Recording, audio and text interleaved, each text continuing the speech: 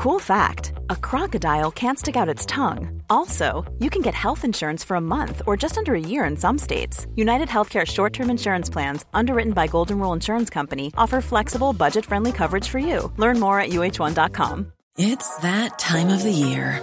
Your vacation is coming up. You can already hear the beach waves, feel the warm breeze, relax, and think about work. You really, really want it all to work out while you're away. Monday.com gives you and the team that peace of mind. When all work is on one platform and everyone's in sync, things just flow. Wherever you are, tap the banner to go to Monday.com.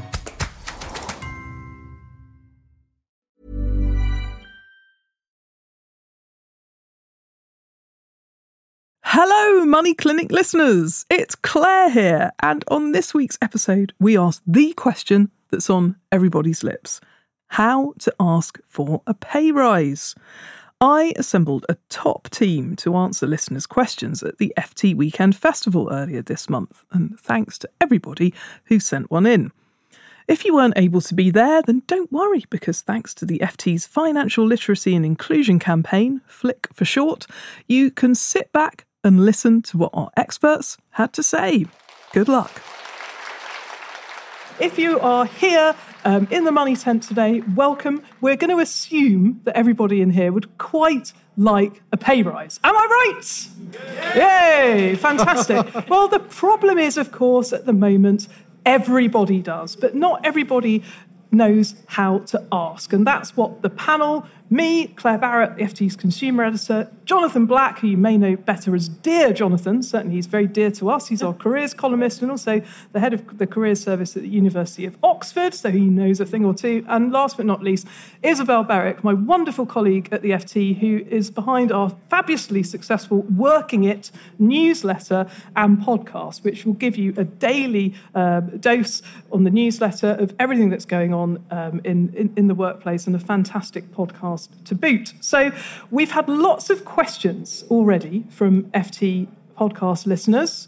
We talk to you all on Instagram and on LinkedIn. Isabel is very hot on LinkedIn, and so is Jonathan. So we're really impressed with the quality and depth of problems that you've brought to our door, but we thought we'll start off with some quick fixes. Now, we've called this Never Mind the Bank of England, this session, because we like to be a little bit controversial as journalists, after both the governor and the chief economist at the central bank have said in separate interviews that we shouldn't be asking for pay rises, except that you're going to be poorer, in the words of Hugh Pill in a very controversial interview he did a few months ago. Now, that's easy to say, of course, if you're on a six-figure salary, but for the rest of us, Jonathan, realistically, do you think that anybody is not going to ask for a pay rise because of what the Bank of England think? Well, realistically, no. It reminded me of the people who leave £10 in their will to pay off the national debt. The people who are very altruistic. And even if they did get a pay rise, they can assuage their own conscience by saying, I'll be paying more taxes anyway, so the Treasury will be happy. OK, and Isabel, I mean, from where you sit, you're contacted by lots of readers who are presumably wanting a pay rise more than ever at the moment. Do you think the Bank of England's stance is going to affect them? No. Absolutely not. And in terms of the people who are contacting you saying that pay is a big issue for them at the moment, obviously cost of living pressures, mortgages becoming more expensive, childcare, perennial issue for working parents. Let me get some top tips, some do's and don'ts, if you like, from each of you to really start the session off before we get into the questions that people have sent in, and also the questions that I'm sure you are wanting to ask, because we're going to have time for those as well. So, Isabel, tell us a few do's and don'ts, and then we'll go on to Jonathan. Ooh, OK. I'm going to start with our favourite, Claire, FOBSAG. FOBSAG? Tell everybody what that means. FOBSAG stands for fear of being seen as greedy, which is the biggest barrier to asking for a lot of people. I'm going to say women. I don't mean to exclude men, but it is more commonly women. You don't want to look a bit grasping. You don't want to think someone feels badly of you. That is not the case. You know, your employer is not your family. It's okay to ask for a pay rise, and FOBSAG is what you have to keep in your head. Okay, so avoid FOBSAG. Jonathan, what would you like to throw in? There's always money. you've got to assume the organisation always has money. Because it's still going. Yeah. Yeah. Don't think, well, I can't ask because that'll take money out of somewhere else. If you want a don't, it's people who say, I've just got a new qualification, therefore you need to pay me more. Okay. And a don't from you, Isabel? I deserve. Those are red flags for bosses. They won't listen to anything else you say. Okay. What is it about I deserve that is particularly toxic? It's very triggering because everyone deserves. Yeah. And if you're the manager listening to that, you're going to be thinking, well, I deserve too. So why the hell should I be? So it's a sort of, it creates a negative vibe from the outset. You need to frame your request in a way that is going to get your manager on side. Even if they're not the person who can okay your pay rise, you need them on side so they can ask the person higher up the chain, because you can be absolutely sure you're going to drop off if you, to use a phrase, piss them off. Right. With your opening statement. Fantastic. Some technical terms there. Fantastic. I think we've had the word piss off on the Money Clinic podcast before, so I'm sure Manuela, our editor who's in the audience, she's smiling. That's always good news. So our first two questions that people have sent in are on the theme of finding your worth. So how can I determine, writes this female reader, how can I determine what the market rate of pay is when there is so little transparency among my peers? And another woman who emailed in, and she said, I strongly suspect that the man doing the equivalent role in my firm is being paid more than I am, even though we have the same levels of experience and success. What can I realistically do about this? Well, let's start off with the more general question first about market rate. Jonathan, if you're trying to go in and work out whether you're being overpaid or underpaid, how would you go about it? First stop, job ads. Okay. So whether on LinkedIn or in the trade journals that are relevant, the trade websites relevant to your industry, find out roughly what people are being paid or being offered. Often they don't have a figure on, I find, with the actual job adverts, or they could have a range. Well, a range is helpful because you're going to go in with a range anyway and say, I'd like between X and Y. I was really looking more towards the top of that range. But I think that's an external view. Glassdoor, places like websites like that will tell you what people are earning. Inside the organisation, it's quite hard. I mean, in the public sector, such as, well, I'm in the quasi-public sector in the university, it's very transparent. This is a grade 8 job, that's a grade 6 job. You can look it up on the website, that's what grade 6 gets paid between X and Y. So that bit's straightforward. But in the private sector, it is more difficult, and people won't tell you. Isabel, finding your worth. This is something you've written a lot about in the FT. What advice would you give to the audience? I sort of think there's a lot more sharing of salaries now. And actually that's something I'm always telling people what I am. I'm not going to say it now, but you can come and ask me later. And I've helped colleagues get pay rises. And I think who's benefiting from the secrecy? The bosses. So I know there's a lot of spreadsheet sharing that's going on among younger workers in industries. You might be able to get in on some of that. But actually, if you have co-workers that you get on with and you can ask, there is nothing better, because you might find a massive discrepancy. I've heard from readers who have been paid tens of thousands next to the person they're sitting next to. And that is extraordinary. I mean, and part of it, Jonathan, is due to the fact that when you were recruited, of course, because the labour market's very tight at the moment, so if you want to entice somebody to leave another firm, come and join your firm, you might have to pay them more, because the market rate at the moment, especially for certain jobs, certain sectors, you know, the market's very tight. But in other times of recession, if you're taken on then you're the kind of people sitting on the chairs in the tent you probably really should be asking for a raise, because you would have started at a lower base. Well, and we had a Dear Jonathan question a few weeks ago of someone saying, I'm on this salary, and they've just recruited somebody with less experience, less qualifications, this, and they're getting paid more. Now what? And what was your response to that? Well, that you don't have perfect information. You don't know you clearly didn't know what the bosses were looking for when they were recruiting. They might have been looking for so-called softer skills or softer experience, or it's not just about the things you can see. You know that you have asymmetric information. You know everything about yourself, a bit about the other people and probably not much about the recruiters. Now, to go on to our second question about finding your worth, this is the woman, it makes me angry too, who suspects that a man in her workplace doing the equivalent role is being paid more, even though they have the same level of experience and success. Now, I mean, realistically, if you are in that position, it may not be a gender thing, it may be that you're a man looking at another man in your organisation. What would you suggest? It may be, but I think there is some organisations, let's be clear, do have the ugly effect of sexism, ageism, misogyny, and so on, and you have to, and you're probably not going to be able to change that from your position in the organisation. You can bring it out with the sort of things Isabel was saying about actually let's just be transparent about what people are earning. Okay, Isabel, anything to add on that one to the person? Yeah, you can ask to be benchmarked. You're going to ask me what law it is. I can't remember, but under the law, you can ask to be benchmarked. If you're a woman, you can ask to be benchmarked against a man doing the same job as you, or what you perceive to be the same job as you. And in most organisations, you can ask for a benchmark, which will give you a range. So ask HR or whoever the relevant person is for a benchmark. And then in larger organisations, of course, where they do have to report staff salaries as part of the gender pay gap, I mean, yes, it's an average figure.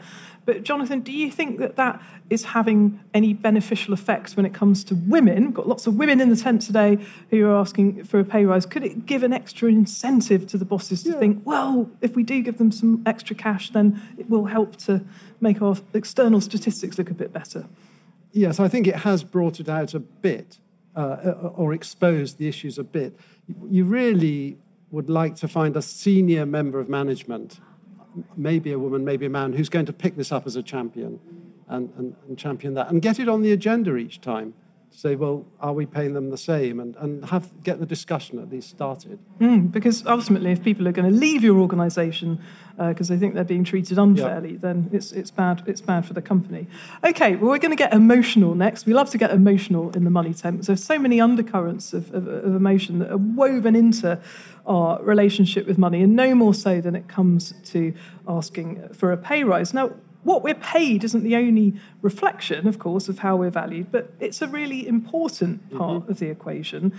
And our next question, which also comes from a woman, don't worry, we do have some from men, it's just the ones from women were the ones we wanted to start off with. She says, I love my job.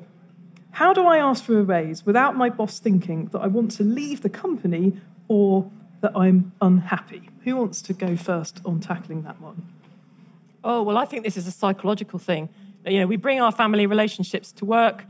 I think this person's in a relationship where they're looking at their boss as their parent. My dad is actually at the back of the room there. Oh! So I brought the family right into the tent. But you did a good job, Isabel's dad. But, you know, take a step back. This is not your family. It is a workplace. You know, get a new boss. I mean, honestly. Okay. Jonathan, what... Yeah, it reminds me of... application letters that students write, which are really strong all the way through to the final sentence, which always becomes very needy. I do hope you can read my thing, and I do hope we can meet and I can talk about. You are not needy. To your point, this is an adult relationship, not a parent-child relationship, asking for more pocket money. And this also feeds into aspects of, you know, how we approach promotion, because, of course, one of the best ways to get a pay rise is to go for promotion within your company. It's an absolute, you know, must that if you're being moved up the ranks, then, you know, you need to have a conversation about the cash. But Isabel, you did an article in the FT recently where you were talking about people who pick up the kind of jobs in the office that are not really going to get you anywhere in terms the of NPTs. Yeah, tell us about NPTs. I'm full of acronyms today. So NPTs are non-promotable tasks. It's also known as office housework. It is predominantly done by women. It is things like the leaving collection, the birthday card, the cake. Some of this may be familiar to some of you. We do a lot of it at the FT. And the minute taking in meetings. If you are perceived as someone who does the NPTs for the team, you are not someone who's perceived as going places, or, you know, it's about internal perception of your role. So get someone else to get the birthday card next time. You know, shift yourself into a role where you are seen as someone who is dynamic and, ready for promotion. So say, I'll donate, but I can't organise. I like it. Now, with your role, Jonathan... It's almost, would you ask a man to do that? Well, yes, would you ask a man to do that? With your role, you're helping students at Oxford, get their first job, crucially find out what their internal career compass is telling them to do. And for lots of people, entering on a graduate traineeship or even an intern programme, the FT runs lots of intern programmes, if anyone in the audience is interested. Crucially, they're all paid, which is a really great thing. But if you have come into an organisation as a trainee, yes, and then you stay and build your career there, that can act against you in the same kind of ways that Isabel was talking about. Yeah, this is the challenge. You come in at any level and you're perceived as that level, even though you are better skilled, better qualified. And you might have taken a step down to get into an organisation you like or that you want to work for. But then the non-progressive bosses don't see you like that. They see you as always that person down here. Internitis. You could. Oh, all right, internitis. Call it. There you go. I've given you an idea for an article. This is the great thing about the FT Weekend Festival. So we're going to move on now to our fourth question, which is all about whether you should move company to boost pay. Now, this can be one of the easiest ways to get a pay rise, but our questioner says, this was a man, by the way, can I get paid more than the going rate if I move to another company but do the same job? Now, a similar question might be, could I extract more money from my company if I go through the job interview process and offered something else, which is something that people often do. But this particular person, he wants more than the going rate doing the same job at another company. What would you say about that? Let's start with you. I mean, by the time you're going down the route of being offered a job at another company, you're kind of on the way out mentally anyway. And so it's kind of too late for the employer at that stage, isn't it?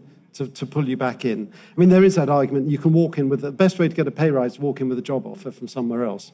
But by then, I think, to your psychology, you've left, and that's too late. Can you say, well, they get paid more over there? I mean, that's back to benchmarking, if I've understood the question right. And in terms of people who think that they could maybe have an easier life at another company and get paid more because of the hot jobs market at the moment, somebody seriously thinking about leaving a company, like our previous questioner, she really likes her job, but she wants to be paid more. What kind of things would you be saying to them, Isabel, if they were in the FT office having a slice of cake and tea in the canteen, as I am very privileged to do on occasion? So I think it's very hard to get an idea of company culture externally, but you can sometimes get a whiff of it. You can see if there have been any big court cases. You can have a look on LinkedIn. You can have a look on Glassdoor. You can see if a friend of a friend works there, because it's actually not all about money. The culture of a company is vital, and it doesn't matter, if you're paid 20 grand more in your new job, but you are so miserable, you can't, you're spending it all on therapy. You're spending it all on therapy. Is that a gain? So I think, corporate culture is often very overlooked in these discussions about pay. And I would really urge people to think about it very deeply. Yeah, okay. Well, I've been asking people on Instagram. I'm at Claire B on Instagram. Isabel's at Isabel Berwick. You're not on Instagram, but you are on LinkedIn, Jonathan Black, if you want to follow us. We did put it on LinkedIn too. But we asked people to vote on Instagram yesterday on a question. We did a little poll. What matters to you most in your career? Having a high degree of purpose and job satisfaction, or having a high level of salary? Now, I'm going to tell you in a minute how people on Instagram voted, but would you like to do a little show of hands for us, audience? I know you can't see it on the podcast, but I'll describe it. So put your hand up if having a high degree of purpose and job satisfaction is more important to you than cold, hard cash. Okay, that is probably about half of the room. Okay, sorry, we're meant to vote too. Okay, we may have led the audience there because the three of us have put our hands up. And then hands up now who says it's all about the money, money, money. Okay, right. So there's not very many hands going up for that. I would have expected more. I would have expected more, because you know what? With our Instagram poll, we had about 800 people vote yesterday. Thank you if you're here and you did that. 51% of people on Instagram said It's all about the money, money. But I had some very interesting extra messages from people who follow us saying, actually, there's a third factor at play here, and that third factor is flexibility, which speaks well to the theme of your Working It podcast this week. Flexibility is becoming one of the big benefits when you're looking at changing employer. What do they offer? I mean, a hybrid work schedule is now worth about an 8% pay rise, I think, in the latest stats. That's if you're not paying to commute into the office every day, you're saving money. And a general air of flexibility around a corporate culture is extremely attractive to people. And it is worth more than money, I think. And going forward, I think that's going to become an even stronger factor. And I have heard of companies where they're sliding into people's LinkedIn DMs and saying, I see you work for X financial services. We've got a much more flexible situation over here. Because companies get known for being inflexible. They're known for being inflexible, yeah. Okay, well, really interesting.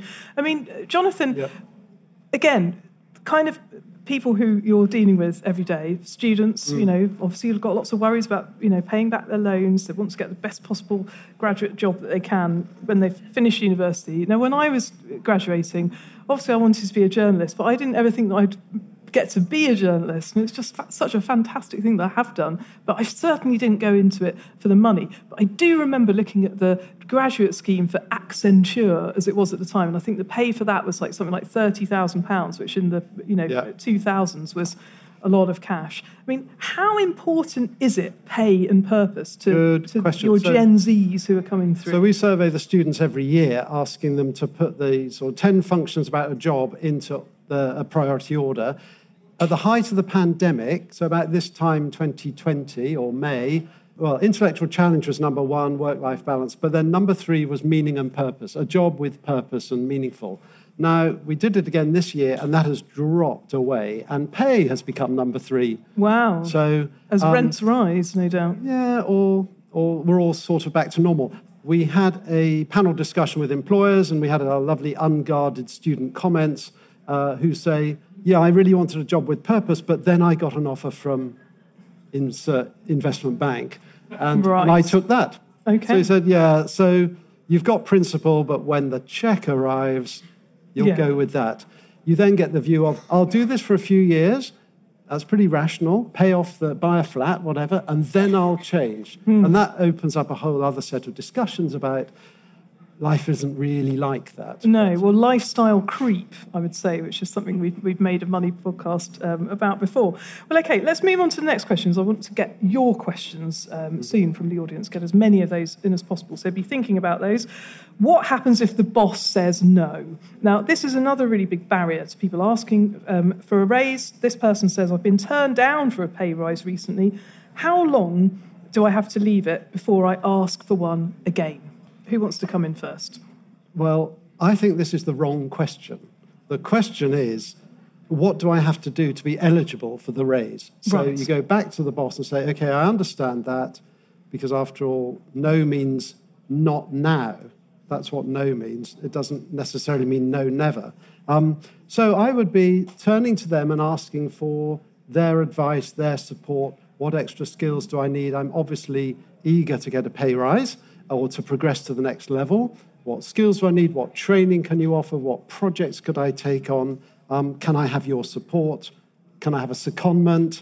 So it's going to be a two-step process. So if you get the no, it can be, they don't want to upset you, they don't want you to leave, but you can be prepared to ask for other stuff. I mean, an ideal boss would actually say, no, I can't do the money because you're at the top of the grade or whatever it is, but I could do this. Or you could quickly turn it into that. Say, well, could I have... it's like when you're negotiating pay anyway. Okay, you can't pay more than X, but could I have 5 days of funded training? Or could I have, would you pay for this? Yeah, or could I work from home on a Friday? I work remotely? What would you add to that, Isabel? As people who've been told no, you can't I'd say don't internalise the no, because that's a really common thing. You feel rejected. It goes right to the heart of what you feel you're worth as a person.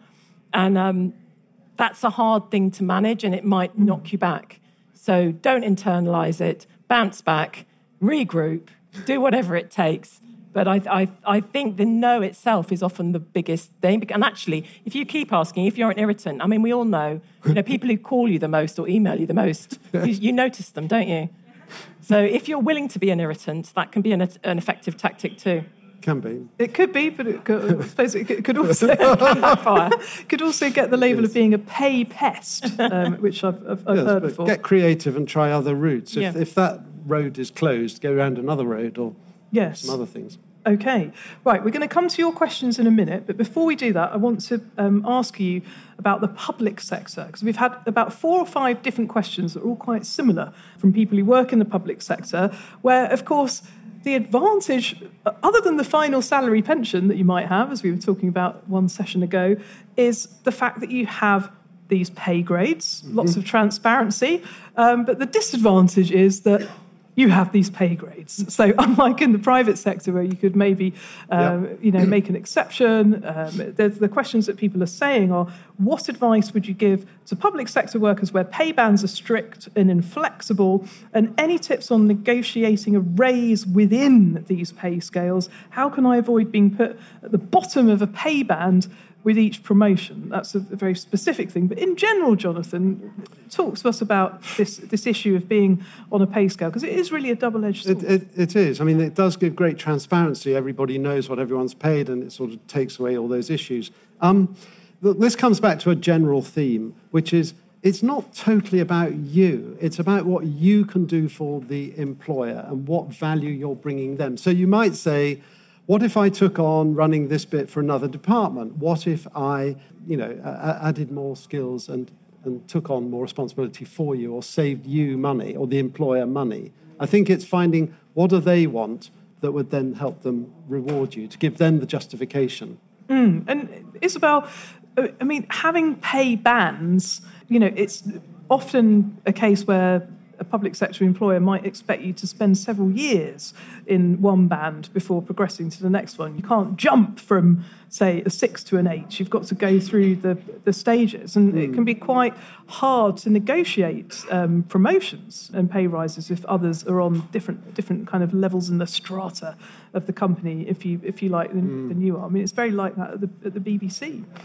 Yeah, I mean, sometimes I've heard cases where relatively young people have moved up several pay bands quite quickly, particularly in the civil service, if you enter as a grad trainee. But I think sometimes, if you're in a pay band situation, you're at the top of the pay band, you're not going to get anything except incremental rises. I think that's one, there really is a ceiling there, and you may have to move.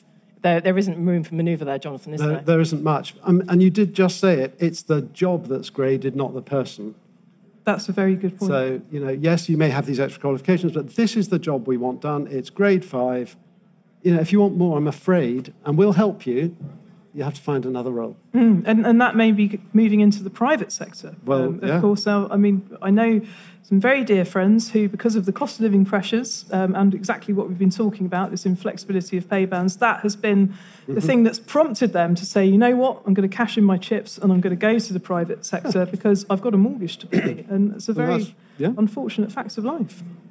Or you could see it's quite positive that there is this flow between private and public sector these days, or between academia and industry, or between private and state schools. It's a much more fluid boundary. Okay, well, some great answers from the panels to the questions that people have sent in, but now it's your chance in the FT Money Tent to put your questions to our pay rise experts. We've got some people on hand with some microphones. Do we have anybody who's brave enough to ask our first question? Fortunately, not just one person was brave enough, but 2. First up, how do you deal with your boss telling you you're not experienced enough for a rise? And the second question raised a very practical point. How do you start a conversation about pay? What's the icebreaker? Well, Isabel thought about that one. We asked Jonathan for his tips on how to overcome the barrier of lack of experience. Okay, let's be practical. Can you transfer any of your experiences outside the workplace? So you've done charity work, you've done stuff at school, you've done stuff with your family, with local charity volunteering or something. Is there anything that you can bring across and say, yeah, I haven't managed this, but I managed to put on I organised a half marathon or something that you could you could translate from one to the other. But that particularly applies, I've seen that when we've recruited women generally returning to the workplace after, say, 15 years of bringing up 4 children and doing up 3 houses. Yeah, because there's no skills involved in any of that. None at all. So you have to... I mean, you're going to need an employer that's going to take a leap of faith. Employers are generally terribly risk-averse, and they want to see, have you done this exact job at this level at a well-known name? Then I'll take you. Now, not many people fit into that. You want others where employers will say, we're going to take a punt on this, and that'll be about right. I found that the biggest thing with experience is experiencing of managing people and managing budgets. They seem to be the 2 crucial things, or certainly to me in my career. And I was quite lucky because I was managing people from quite an early age, and I really liked it and enjoyed it. So I've always wanted to manage people. But I mean, Isabel, lots of people may have trouble, making that breakthrough, being a boss to others and convincing people that they could be, particularly if they are quite young, like our questioner. But what advice would you give to him? So on the lack of experience question, I'd probably say that if you're in a big organisation or in a fast-growing one, there might be an opportunity to be on a project or perhaps you join an employee network. You get yourself noticed. I mean, people notice the people who are in front of them. That's the sad truth. You can make that an advantage. I would call it horizontal networking. Yeah. So, get to know people in different departments. Who impress you and you think, I want to be like them. Exactly. Word of mouth is very potent internally in companies. Okay, all right. And then to come back to your question, which is, how can you break the ice? How can you ask for a pay rise? I mean, I would say my own personal date would be, don't send an email saying, please, can we have a talk about a pay rise? Because then the boss can be prepared with all of the reasons for no before you do it. If you say, please, could we have a talk? If I got an email like that, I would think, shit, they've been offered a job by somewhere else. But Jonathan, what are your suggestions for the icebreaker? And then we'll hear Isabel's. I'd be going in talking about the extra things you could be doing, or the extra, or you've already taken on over the last 3 to 6 months, the extra responsibilities incrementals you've taken on. But it's again desperately avoiding being needy or I deserve or any of that, because it's not attractive to the other side. And Isabel? Yes, present yourself attractively, intellectually. But I think actually, even before you get in there, make sure you get the timing right. Do you know the person you're asking for the pay rise? Are they your direct manager? You would not believe the number of people who sort of try to catch people as they're going out for a sandwich or, on the way to the loo.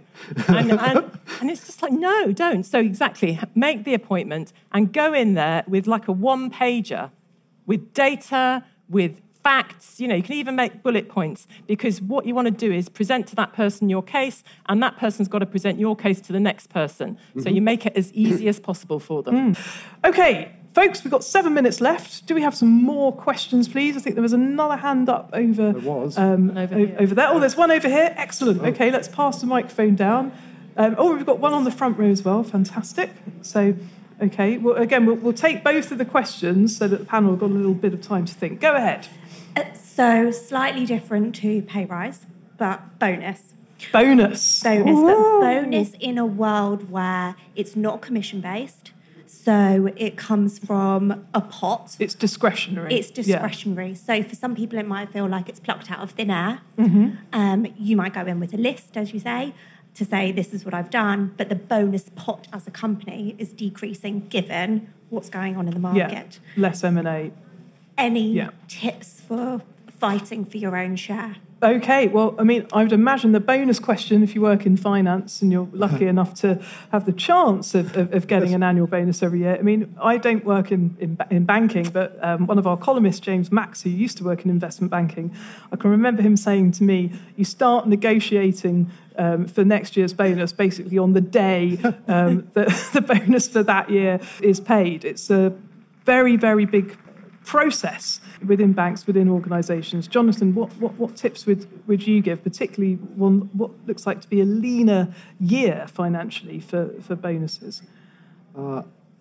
It's not something I'm particularly familiar with, actually, recently. I understand what the measures are for how they're going to award that and who's involved. Because there normally are percentages of weightings of bonus, even if they're discretionary, based on your performance, your department's performance, and even if you're not scoring on the revenues hit with deals kind of bit, then your skills as a person, what you're bringing to the team, what else you're doing. The issue with those schemes is you can game the schemes. So as long as you understand the rules, it's like rankings of business schools. We know what the rules are, and thanks to the FT. So if you wanted to raise or go up and down in those rankings, you can do that. So I think the same here. Do I understand the rules? And if it's worth a lot of money, it's probably worth angling what you do to play those rules. You might not agree with the rules, but it's like tennis. Those are the rules. Okay. Isabel, anything to add on bonuses, or should we? No, I don't know much about bonuses, but I do know about bias. And I would I would make sure that there's not an element of manager. Does the manager like somebody more? That's a huge issue with bonuses. And I think that is, in the coming years, I think that's going to be addressed much more directly, because women and people from minority backgrounds and disadvantaged backgrounds, people who are not like the boss, have traditionally lost out in the bonus pot where it's discretionary. I think that is going to be really challenged. So if you're in a position to challenge it internally, do. Yep. And, lucky to be in a job where you have got a bonus. We had another hand at the front from the gentleman in the white shirt. If we could have a microphone up here. Any other questions? Okay, all right, we've got two at the back. Right, okay, we're going to get through these. Tell us your question, please. Yeah, you talked a lot about, I think, what's lower down on the ladder. How about if you're near the top of the ladder? Do you have any specific advice for somebody who's lucky enough to be there? Okay, so somebody who's at the top of their career, looking for a big rise, what would your advice be to them? And we'll just quickly take the question. There's one from the gentleman also in a white shirt. There we go. And there's somebody behind you. Yeah. Pay rises. Will there be an effect to some people who are working in the office and some people who are more working from home? Oh. Could you see that being an impact that there'd be a bias towards? Right, that's a good question. Then our final question from the back, just to give you a little bit of time to think about your responses. From a pay rise point of view, is there value in moving jobs more frequently, or would employers rather see that you've been at a job for longer and therefore have dedicated more of your time to a company and you're more likely to get a pay rise? I don't know, from a CV point of view, which looks more attractive. Well, let's start with that one. Will you be discriminated against for being what is known in HR terms as a job hopper? Jonathan? Less so than it used to be, I would say. I think less than a year is problematic, but as long as you can explain everything and why you moved from one role to another, it's fine. We don't expect people to have done 7 years in one job. When we... 10, 12 years ago, I surveyed about 50,000 Oxford alumni and found that they'd had 3 different employers in the first 10 years. And that was 15 years ago. So now I suspect it's 4 or 5. So I suspect people are flipping on average every couple of years. They do slow down, by the way. It was 3 in the first 10 years, 4 in the whole 20 years. Okay, job hopping, Isabel? Yeah, job hopping, I think... as the workforce changes, as Gen Z come into the workforce, they do not hang around if they're unhappy. They will just walk. I think that's a good thing, but I think it will fundamentally change how we view CVs and our careers. Okay.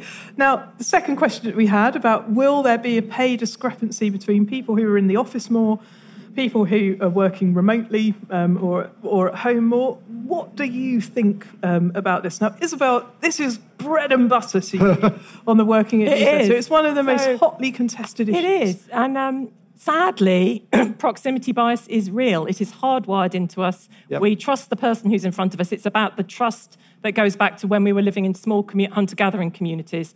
So I'm afraid, unless you work for a very progressive organisation with very benchmarked career progression, I would suggest, if you're after a bonus or a pay rise, showing up sometimes. And it's a hard thing to say, because I know a lot of people are not into the office, but unless you've got a boss who's aware of proximity bias and has overcome it, I think it's very prevalent. And it's not just the boss, it's FaceTime with others, building up relationships with colleagues that are going to serve you well when you've left that company and work somewhere else. This is also something that's of value. It's getting the project, and being seen to take on things and being around to spot the corridor chat of, oh, I could do that. Yes, hearing what's going on. Yeah, I'm the gossip queen at the FC. Well, Isabel is really, but, when we get in the canteen and get onto something, you don't want to be there. So we've got one final question. Oh, we didn't do the bonus at the top. Oh, right, okay, we'll come to bonus at the top. There's another one at the back who's been waving madly. Go ahead.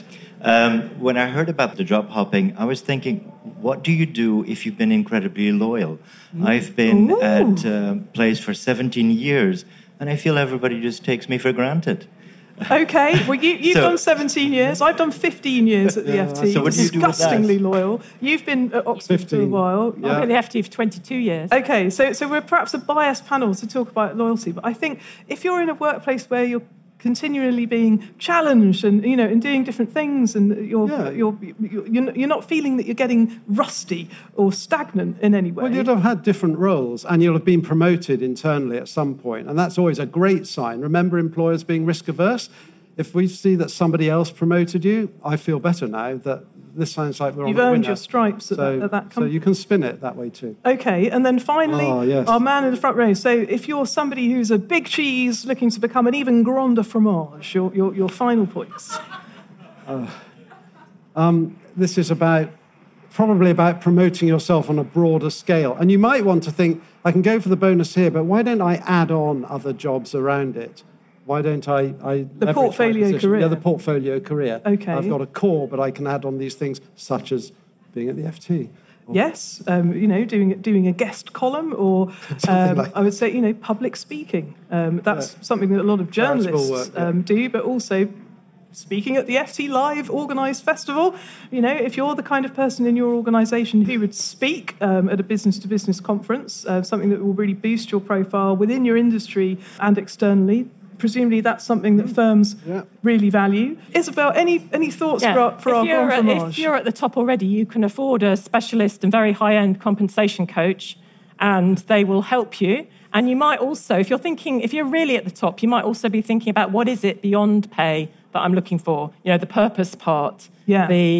Get them to send you on one of these courses I'm going to talk about in an hour about modern elders, about reinventing yourself for the last third of your life. Get them to pay for some good stuff. Okay. All right. Well, look, I'm going to have to bring it to a close, folks. It's been wonderful hearing all of your questions. We wish you every success with applying for your next pay rise. Do keep in touch with us and let us know how you got on. You can listen to this as a Money Clinic podcast episode. It's also going out on Working It, which is Isabel's podcast. And Dear Jonathan's column, it's online, on his LinkedIn, in the paper every other Monday. But thank you very much to everyone for coming and to our lovely panel. Thank you. Many thanks to Isabel Berwick and Jonathan Black. We do hope you found the discussion useful. If you did, please leave us a review and let us know how you get on with asking for a pay rise. It's a tough nut to crack. We're always open to your ideas on Money Clinic, and if you'd like to be a future guest on the podcast, you can get in touch with us. Our email address is money@ft.com, and of course, you can find me on Instagram. I'm @ClaireB. Find out more about Flick, the FT's financial literacy charity, at www.ftflick.com. And this week's episode of Money Clinic with me, Claire Barrett, was produced by the phenomenal Philippa Goodrich. Our executive producer is Manuela Saragosa, and sound design was by Breen Turner, with original music from Metaphor Music. And Cheryl Brumley is the FT's global head of audio. See you back here next week. Goodbye.